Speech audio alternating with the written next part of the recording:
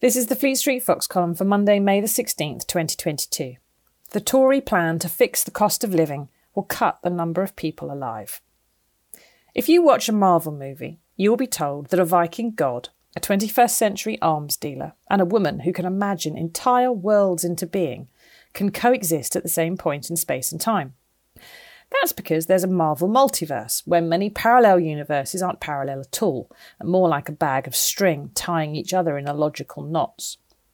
And that is perhaps the best explanation for why, when viewers watch Tory Minister Rachel Maclean speak, they marvel at how one person can embody the self-confidence of Thor, the empathy of Tony Stark, and the psychic blind spot of Wanda Maximoff, all in the space of just 100 seconds.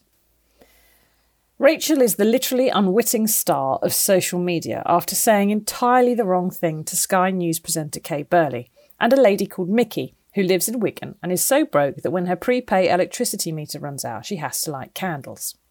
Rachel, the MP for Redditch, who earns a total of £107,108 as Minister for Safeguarding at the Home Office, reeled off a long list of things she said the government had done to make it easier, thereby implying that Mickey was willfully wasting candles because she hadn't applied for the right grants.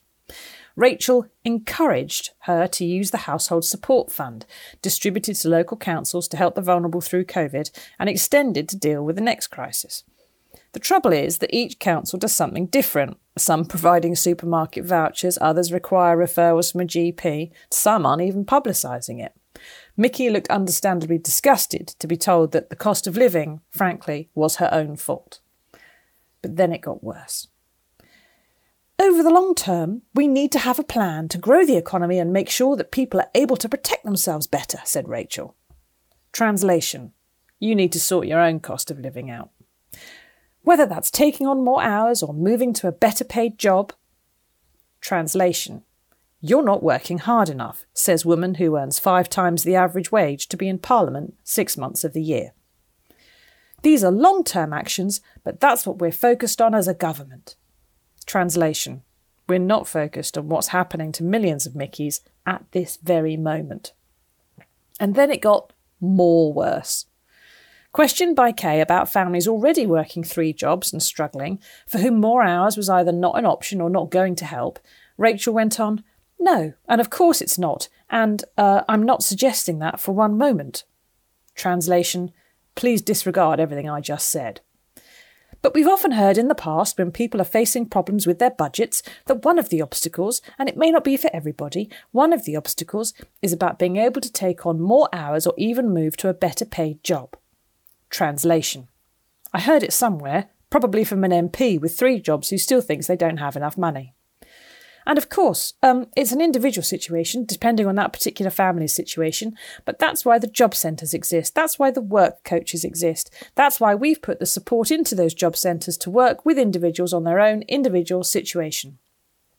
Narrator: job centres exist because they replaced labour exchanges, introduced in 1910, which replaced workhouses, introduced in 1388 to address labour shortages after the Black Death and stop poor people moving about to look for work, making them the responsibility of their parish and a source of future complaint for generations of Tory MPs.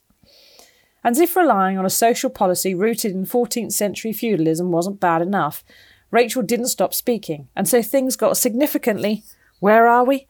Worserer. So it may be right for some people. They may be able to access additional hours, but of course it's not going to work for people who are already working in 3 jobs. Well, no.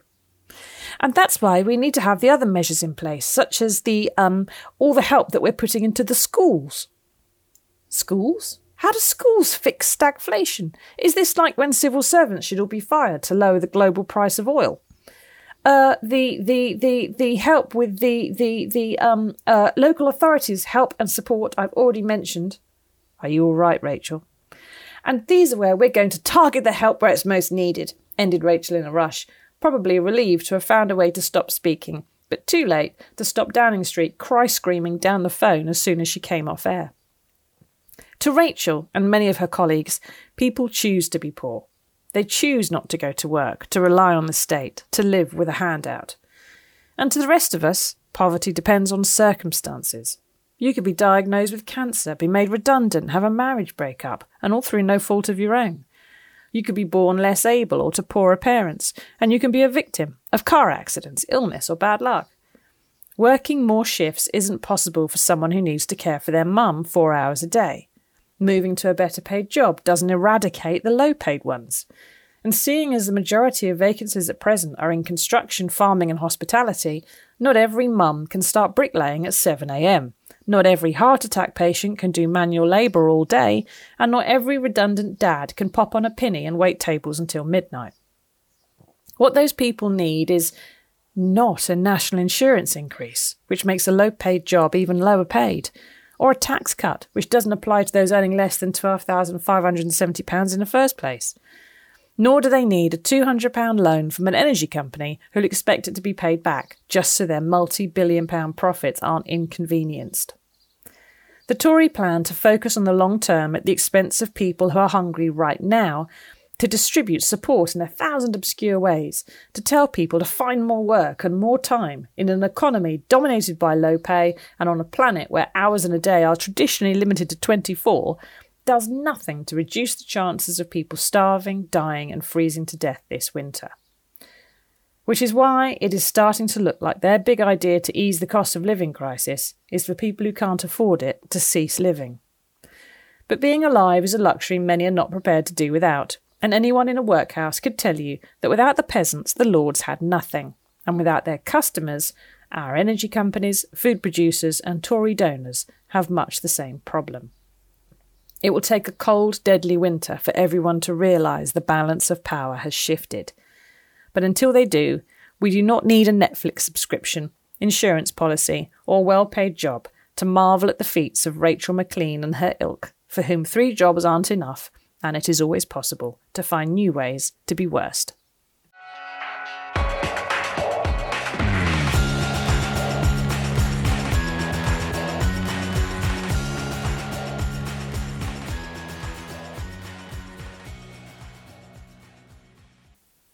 Only one Fleet Street Fox column this week, so as an extra, here is an exclusive news story published on May the 17th, 2022 about Britain's nuclear test veterans. An exclusive.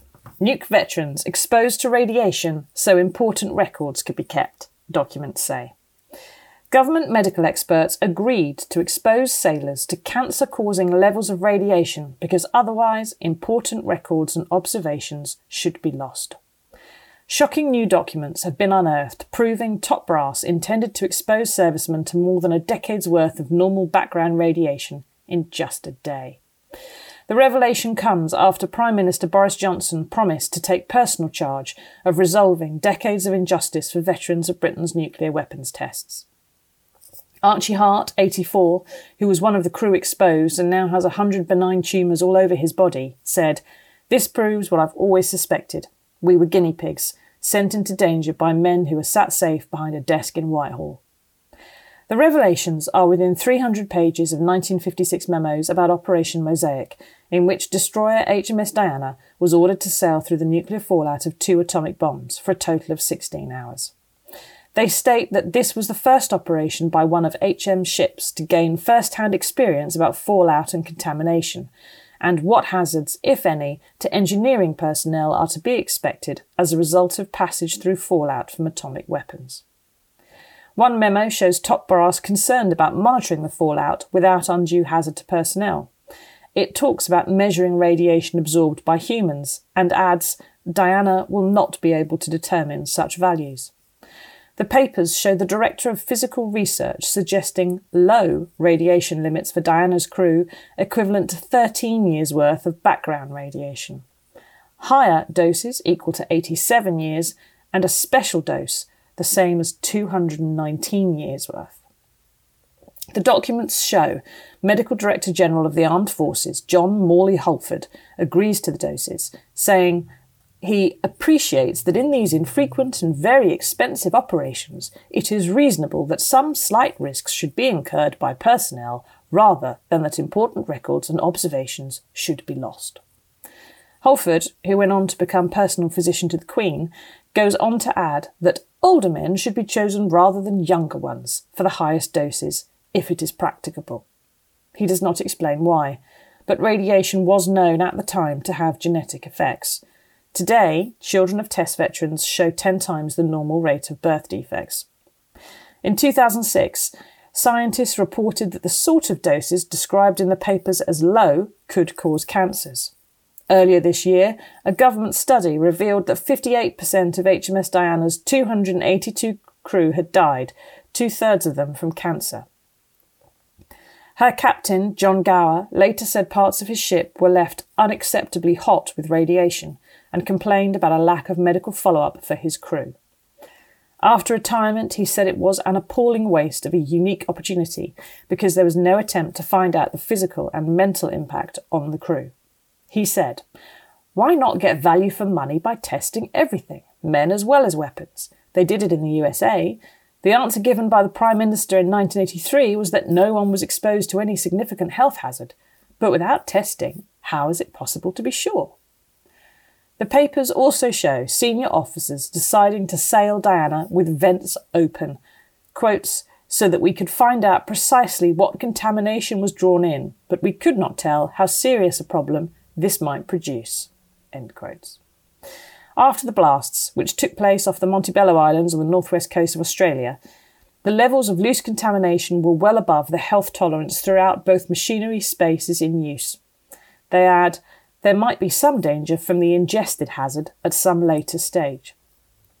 Fallout was subsequently found in the ship's vents, on boots, ladders and decks. The papers also report that a meter used to detect radiation on servicemen appears much too insensitive and could detect contamination only if it was several hundred times worse than the limit set for the crew. After the blasts, one report states, "The principal conclusions are that the resulting contamination is mainly loose, that it is easily transferred to the lungs and stomach and must therefore be considered a hazard, even though the external dose rate is very low. No test equipment is in service and little doctrine exists on this hazard." Archie of Warrington was just 18 and on national service when he served as a stoker on Diana. Afterwards he went to work on the railways and had 5 children. His eldest daughter was unable to have more than one child, his wife suffered a miscarriage, and aged just 65, Archie had 18 inches of bowel removed after contracting cancer. Archie said, "Even the officers on board did not know much more than us. We all went cheerfully into this travesty, and afterwards the captain told us we were used as guinea pigs. The fallout was toxic and deadly." The Ministry of Defence says it is still considering the findings of its latest study. Last week, the Prime Minister pledged to deliver test veterans the recognition they deserve. An MOD spokesman said, "We are grateful to all service personnel who participated in the British nuclear testing programme. The protection, health and welfare of those involved was a vital consideration, as documented by the detailed safety measures and radiobiological monitoring that took place during the operations."